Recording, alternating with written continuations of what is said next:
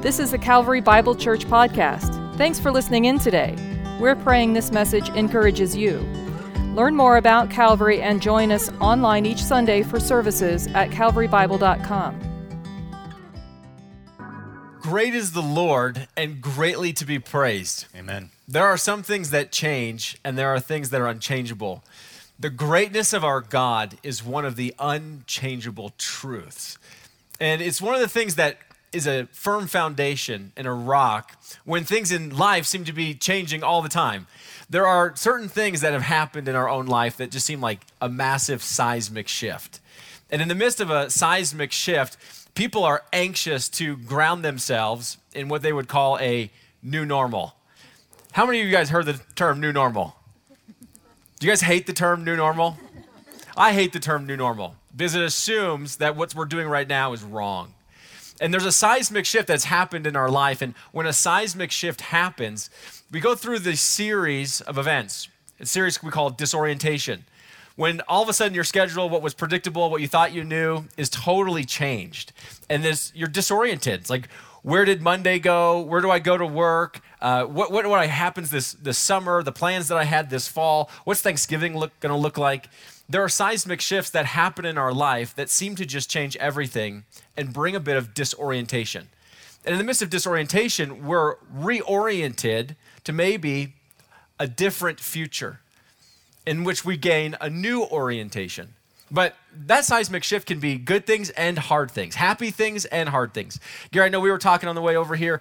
What are some of the seismic shifts that you've experienced in your life for happy reasons? Yeah, there's a variety of them, but two come to mind right away. One of them was I started my first job after college. In college, a lot of times you think you're really busy and your schedule's crazy and it's hectic. But I remember going to work for like those first 3 weeks and actually having to be on for 8 hours at a time and use your mind and being exhausted. And I would go to work and I would just fall asleep when I got home after working 8 hours. And that was just draining. Another one that I think of that was just joyous time was when my first kid was born. And I still remember that whole day, and it makes me get real emotional when I think about the process that we had when Emma was born. And I remember being the first hands to touch my daughter as she came out and just holding her. And it was just like this glorious time. But you know, when you get a little kid, what happens for the next few months? Life is turned upside down. You're barely sleeping. You're trying to figure it out. And I'll admit, in my world, my wife did the heavy lifting in that time. But man, it just changed everything, and it's still changing everything 16 years later, and it's the greatest change that we can have is having one of those little ones. It's incredible. But it brings a disruption to schedule, priorities, how you live. I mean, the other two stories, because in college and having your firstborn are the two times you see 2 a.m. on a regular basis. Exactly. There's no more just going to the movies after a kid at 10 o'clock at night. Let's just go to a movie. And that doesn't happen anymore. It doesn't happen. Oh, I'm stuck here at home. But it's such great joy, and you love it because it becomes, like you were saying, a new normal for how we want to live our life. So in that season of disorientation, you're gaining this reorientation towards a new orientation. Now, that's our happy reasons. Yeah. And we always like when happy reasons kind of come into our life, those job promotions or whatnot. We also know that there are hard things that come into our life, unexpected things that also cause these disruptions and a disorientation. You bet, and you guys all know them. There are times in your life where things just crumble and you almost can't breathe and you can't function and you're lucky just to make it through the day. Thomas, in our role, we see a lot of pain and heartache in people's lives. What are some of the things that you've seen that are just disrupt people's lives? I know, when you think of a massive worldwide disruption, hello 2020 COVID. And it's put pressures on so many different things of people's finances and their marriages, relationships, especially even within the church. And those disruptions can also lead to disunity, fractures, where people are really grasping for a new normal, which I think this is the truth that I want to leave us with. If you miss everything from this point, get this. We don't want to be in a rush to try to recapture what we thought we lost.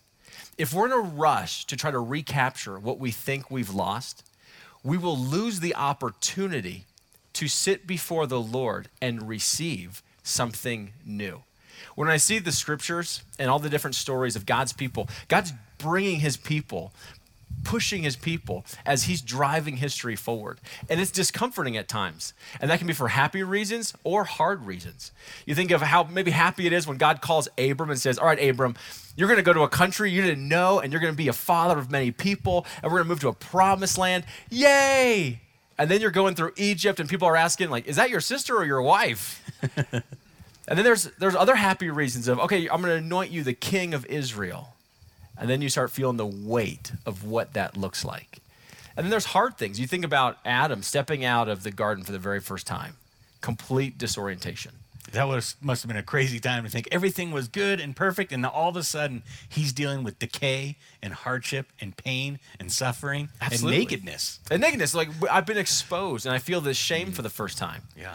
And you think of God's people, they've gathered now in the family of Abraham, and then they come to Egypt and think, okay, this is great. We're going to be moving into Egypt, and we've received, nourishment and food in a time of famine. And then we find ourselves enslaved. And you go, wait, what happened? Where'd God go?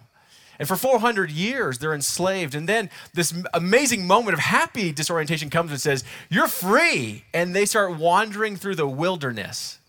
And what do we see in the people of God is, They start complaining, right? They start complaining. Oh, I wish I could go back to Egypt and just have cucumbers again. Yeah. Because this is not looking good for our life. They're trying to rush back to what they think they lost. Remember, there were meat pots. There were meat pots. Like, yeah, and you were enslaved.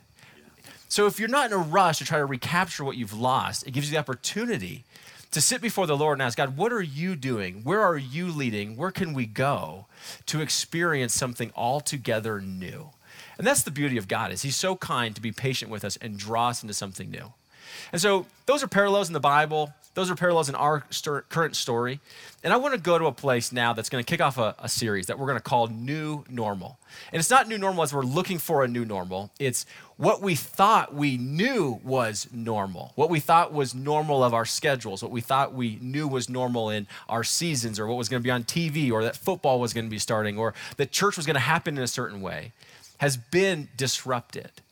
And instead of trying to rush to recapture, we should wait to receive. What is God teaching his people in this time that could actually build some spiritual muscle for us and strengthen his church? And so we're going to go to the book of Acts, the book we opened in the beginning of the year. We're going to go back to it. And we're going to look at 12 episodes through the latter part of Acts as people are experiencing this disorientation of beginning a church. 12 episodes tonight? 12 episodes tonight, so buckle up. Now, we're going to do 12 episodes over the next 12 weeks. And looking at how people began to wait and trust and follow the Lord. And then what we see in the book of Acts is through their faithfulness, the world is turned upside down. And there are things that we talked about in the early years, or early part of this year, that maybe just because of our circumstances, we couldn't hear. Like, remember when we talked about for week after week that the church is not a building? Yeah. Remember we said it's a body of people that have gathered, and the form of gathering can change. But the body of Christ is all those who believe in him, that are called his bride. And so now we experience the gathering of the body in different ways. And maybe we're able to receive some of the teachings in Acts now that maybe we would have missed if we would have stayed. So if you got a Bible, we're going to Acts chapter 2. Gary, catch us up. What happened in the first part of Acts? Where are we going to pick up the text? Well, as the story goes, as many of you know, Jesus has just died. And then he rose again, and then he commissions his people. Remember in Acts 1, he says, hey, go and be my witnesses in Jerusalem and Judea and Samaria and to the ends of the world. That's the call on the lives of the followers of Christ. And then there's these incredible scenes, even in the early part of Acts, where Peter is preaching and people are coming to faith. They're hearing the message of repentance. They're trusting in Christ, and lives are being transformed for eternity. And then we get to later in chapter 2 and 4, 242, where he says, this is how we want to act as a community of believers. That's right. So in the midst of disruption, when it feels like there are so many things that are uncertain, we want to be devoted to the things that are unchanging and true. And so the early church, just imagine that disruption of you've been Jewish your whole life, and now you're never going to experience the same Passover. You're never going to experience the same sacrifice at the temple. Your family gatherings will never be the same. That'd be really hard. Your calendar's messed up. Your whole calendar is. Yeah. And so now let's look at 4 practices that are certain and true. So So if you got your Bibles, we're going to Acts chapter 2, and we're going to read 42 through 47. It says, "And they devoted themselves to the apostles' teaching and to the fellowship, to the breaking of bread and the prayers. And awe came upon every soul. And many wonders and signs were being done through the apostles. And all who believed were together and had all things in common. And they were selling their possessions and belongings and distributing to the proceeds to all as any had need. And day by day, attending the temple together and breaking bread in their homes, they received their food with glad and generous hearts, praising God and having favor with all people. And the Lord added to their number day by day those who were being saved."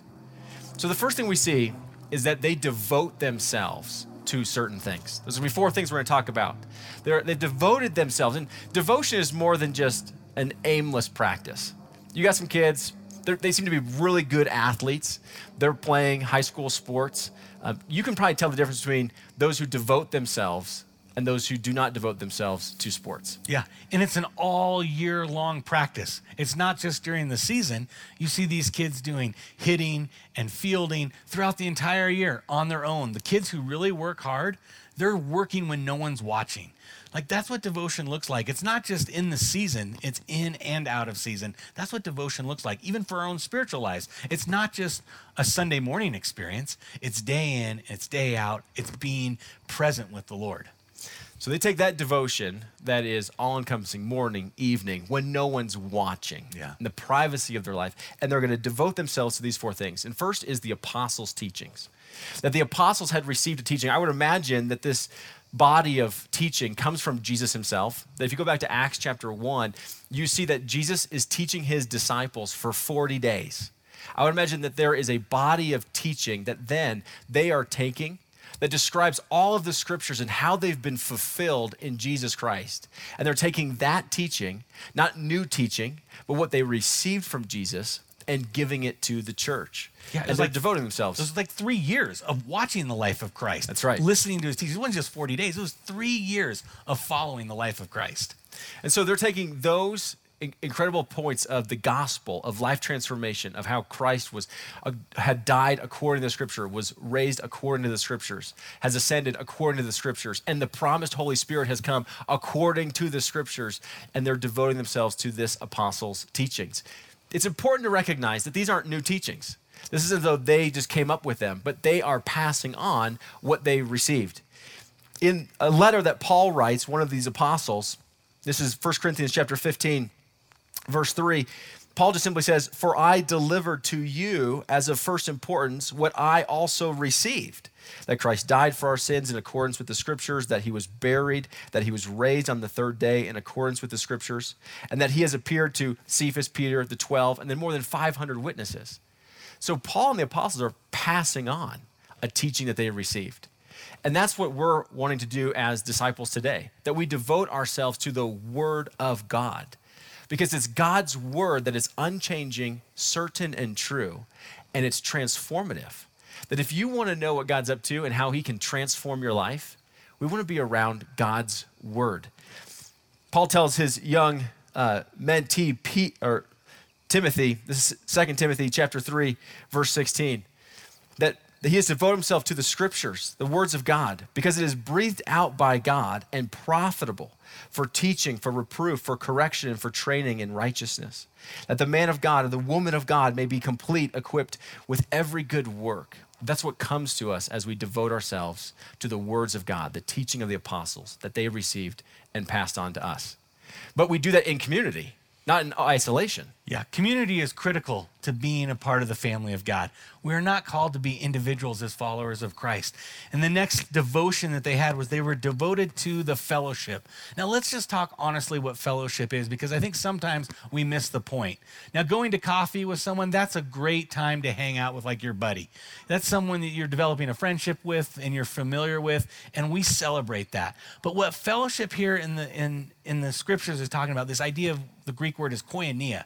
And koinonia is this: it's you and me plus the Holy Spirit in conjunction with the things of God. Those are the things that we work work together on and learning who God is. Now, I can remember a time in my life where it was impressed upon me what fellowship really looked like.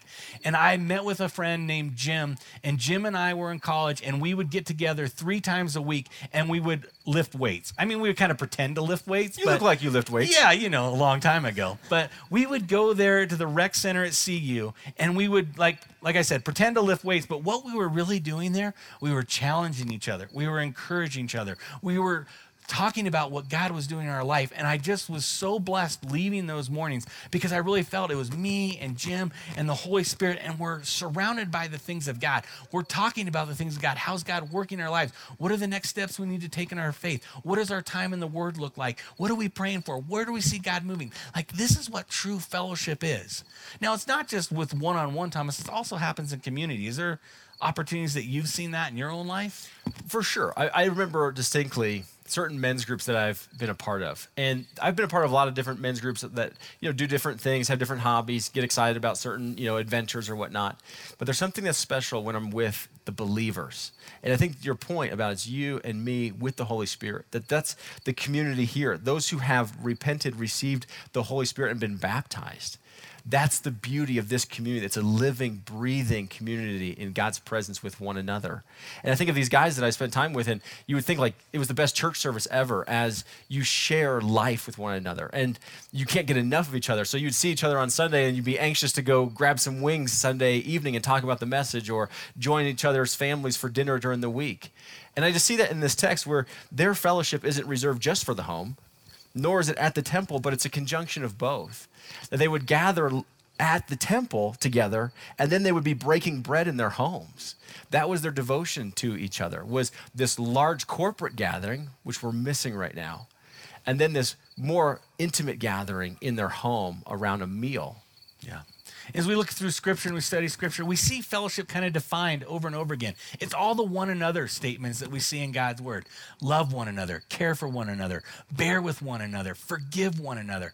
I love Hebrews 10 because there's so many great words that are in that little phrase about, hey, let us not stop meeting together. Let us encourage one another all the more as we see the day approaching. Let us spur one another on towards love and good deeds.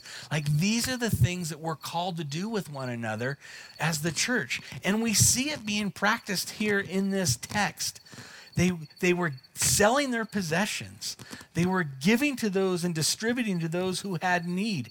And like they were loving and caring for one another. Now, I think that's a really important thing to think about today. We're in this COVID season, and I just start dreaming about what could the church be like in COVID that's different than the rest of the world, because we have a roadmap. We have a guide of how we're called to live together and how we're called to care for one another. And some of us have a variety of different gifts. Last week, if you were online or on the lawn, you heard the message about generosity. God's given us all talents and treasures and time, and I think that's what we need to do at this time, because I dream about the church thinking about how we end up on the other side of COVID and the outside world saying, the unbelieving world saying, wow, they seem healthier, their relationships seem strong, their kids are all educated. I don't know, I have these like crazy dreams when I think about what the church can be like, because there's so many of us who have so many different skills and abilities that maybe there's some who have time who could help families who are working 2 jobs as both parents are working, and take the kids and help educate them. Or maybe there's some of you who have really good skills and you're handy and you could then step in and care for someone who has broken things in their home. You could go on and on. Like, I think about our benevolence fund and the generosity of those poured out of our members to give to those who are paying mortgages and other bills. Like, it's just unbelievable to think about the church. And can you just dream about what the church would be like on the other side of COVID, and everyone's like, I wish I would have been a part of the church. Absolutely. Now, we're not trying to create some ideal and ignore the reality of being in relationships with people. Yeah. Because we're in relationship with each other, and it's not always easy. What? I know, and people don't believe it. But here's the thing, it's not some utopian commune that they've created here in Christianity. Like, there's some challenges that they have to face, which is why there's the bearing with one another. You see just a chapter later, these racial divisions amongst the vulnerable in the community, amongst these widows who are not receiving their bread because they've given privilege to another. And they have to go and address that. It's of the concern, but it's to keep the unity of the body together. And it's not just about breaking bread and hanging out in the home. There's a piece of this that's actually around the Lord's Supper. So this is the communion table, that they had broken bread is the idea that they're breaking the Lord's bread, that there's probably something in their gathering in which they're doing the very thing that God called them to do, one of the sacraments. That God gives his church two sacraments, the baptism of believers and the breaking of the Lord's Supper, that we would remember what Christ has done and proclaim his death until his coming. And so there's a part of their gathering which they are centering around the Lord's table, exactly what Jesus called them to do when they eat and drink together to remember the victory of Christ, what he had purchased for them. And we're going to do that today as well. And so get ready. If you get some elements in your home together, we're going to be breaking the bread. We're going to have the Lord's Supper together today. But you see this fellowship that's also devoting themselves to another thing, which is the prayers. We see that it's the plural of prayers, not the individualistic prayers, but the prayers of the community. Yeah. I mean, we're devoted to the teaching, to the community, to the fellowship, to the breaking of bread, and to prayers. And these are communal prayers. This is when the church gathers to pray together, to experience the power of the Lord. In a few chapters, actually in the next couple episodes as we're going to get to, in Acts 12, there's this incredible scene where King Herod is getting all furious with the people. And so he goes after the apostles. And he actually puts the sword to James, the brother of John, and kills him. And this pleased the Jews at the time. And then he goes after Peter, and he grabs Peter and he puts Peter in prison. And then the assembly, the church, began praying for Peter. Like, just think about knowing that the community of believers is grabbing Peter and praying for Peter because they know he's in trouble. And then if you read it, it's just a crazy story where there's guards right next to him, there's guards at the gate, and the angel of the Lord comes to him and he walks out of prison. That's the hand of God, friends. That's God moving in people's life because the community is devoted to praying for one another. That's what Colossians 4:2 says. Devote yourselves to prayer, being watchful and thankful. That's what we want to do as a church. Thomas, is there recently a time when we've seen like the power of prayer in the community of believers? It's almost embarrassing at this point to see how God is so kind to us as a church. We're just so blessed to be in the seats that we are, to have the view that we do of God's faithfulness through the prayers of his people. As we gathered in the most recent season to be praying about, God, what is next? We couldn't see into the future, or we feel a bit disoriented. Where would you like to lead us? And we felt being led to a third campus and praying for a third campus. And then God gifting Calvary a third campus. And so now we're in Boulder, Erie, and Thornton. And that's a result of that congregation out in Thornton seeking God and being devoted to praying to one another. And we just know from our seats the stories of, and then God, and then God, and then God. How have you seen it? You've been on the forefront of Thornton. It's just so fun to see these, like you mentioned, the people at the gathering. They were so faithful and they wanted to see the kingdom of God go out, and they didn't have clear direction. And like you said, and then God had to show up on their door and say, hey, we're looking to plant in Thornton. And they were like, we're looking to give a church, a building, a property, all their assets. And God showed favor on us and granted us the opportunity. And so we met last time out in Thornton for the first time on the lawn there. Like, imagine planning a church in a pandemic where you really can't meet and gather and like hoping that goes well. That's right. And we're meeting and gathering on a new property. And almost 200 people showed up for the first gathering. And God, right? And God did a great thing. And it's not what we did. Yeah. It's through the prayers of the believers. I'm so thankful that our story to share at Calvary and for Calvary to share in the community is not, and then Gary, and then Gary, and then Gary. Or in Thomas, and Tom, or yeah. Tom, or the elders. Or the elders, or anybody. It's about the Lord, Tom. It's about what God has done. It's not about what we do. So here's the thing. This is what we want to devote ourselves to this fall. We want to not be in a hurry and try to reclaim or to recapture what we sense is lost, but say, Lord, you're the sovereign God of everything. You knew the season was coming.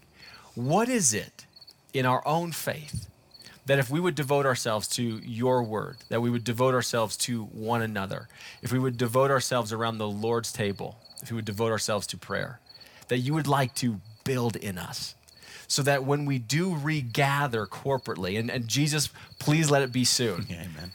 We regather as a stronger, tighter, more faithful, dependent community of believers that are more passionate about the gospel's call, that are more passionate about God's truth in our community and our world. What would he stir up in each of us if we would devote ourselves to these things? Because we see right here in our text that God begins to do some miraculous things with this community as they devote themselves to these four practices. Yeah. The people in the community, they showed favor on them. Like the church was living out the principles and the community was recognizing it. And they were like, oh my gosh, they were impressed in their hearts that, wow, that is different. And then the Lord added to their number daily of those being saved.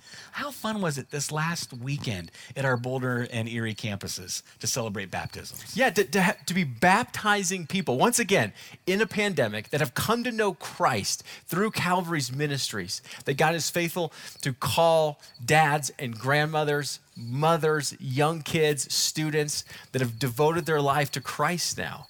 Just get really excited for these things. And it's to our joy. I love that that's the outcome, is that they devote themselves to these things and they begin to rejoice. Are you feeling rather discouraged? Perhaps you've devoted yourself to the wrong things in this season. Netflix. Shut that thing down. But if you devote yourself to these things, to your joy and your gladness and the work of Christ, that he would add to our number daily those who are being saved. So would you devote yourself to God's word in community, whether that's in person or one of these virtual home groups of church at home, Calvary at home? Would you devote yourself around the Lord's table, being ready to receive communion when we have communion Sundays? And then to prayer. We have three things that we would like you to be praying for this fall. We'd like you to pray for the unity of our church. There are so many ways that we could divide ourselves, that we could be aggravated with one another and our preferences. And Jesus prayed for unity. And Jesus is praying for our unity. So that the world might know that he loves his church. That's right. And so would you pray for unity and how you might stir up unity amongst the believers at Calvary?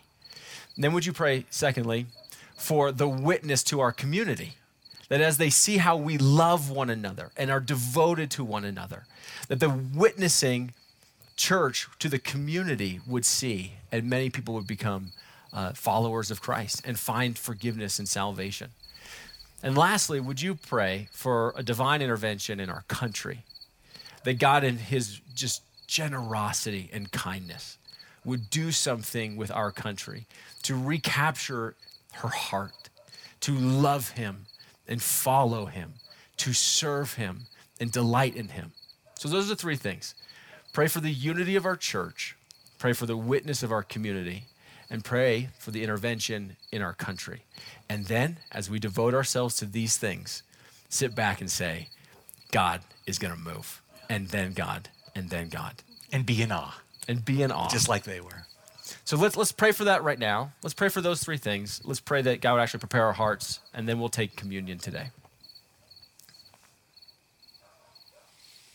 Father, I thank you for the work that you have been doing at Calvary. It is so fun to sit back and watch you at work in the lives of your people. I thank you that we see your hand over and over again, and we get to say, and then God, and then God, and then God. And Lord, we are thankful that we get to just be a part of your story. We want to see you increase as we decrease, Lord, because you are worthy of our worship and our acknowledgement and our praise. And Father, we do pray in this season that you would help us be a unified church in all that we do, that we would come together and care and love and hear how everyone's doing, because Lord, we want to model what unity is for a broken, hurting world. And Father, we do pray that in this time that people would come to faith, that the witness of the church would be poured out in our community, Lord, in the communities that we're in Boulder and Erie and Thornton and all around the world. Lord, that you would be made known and be made famous, Lord. And Father, I also ask that you would do a miraculous intervention in our country and that you would do some healing and bring us back together, not just as a country, Lord, but in a place that we would glorify you and be centered on the things of you, Lord. And we know that is a big prayer, Lord, but we know you can do these things, and we will be devoted to praying these things over the next few months.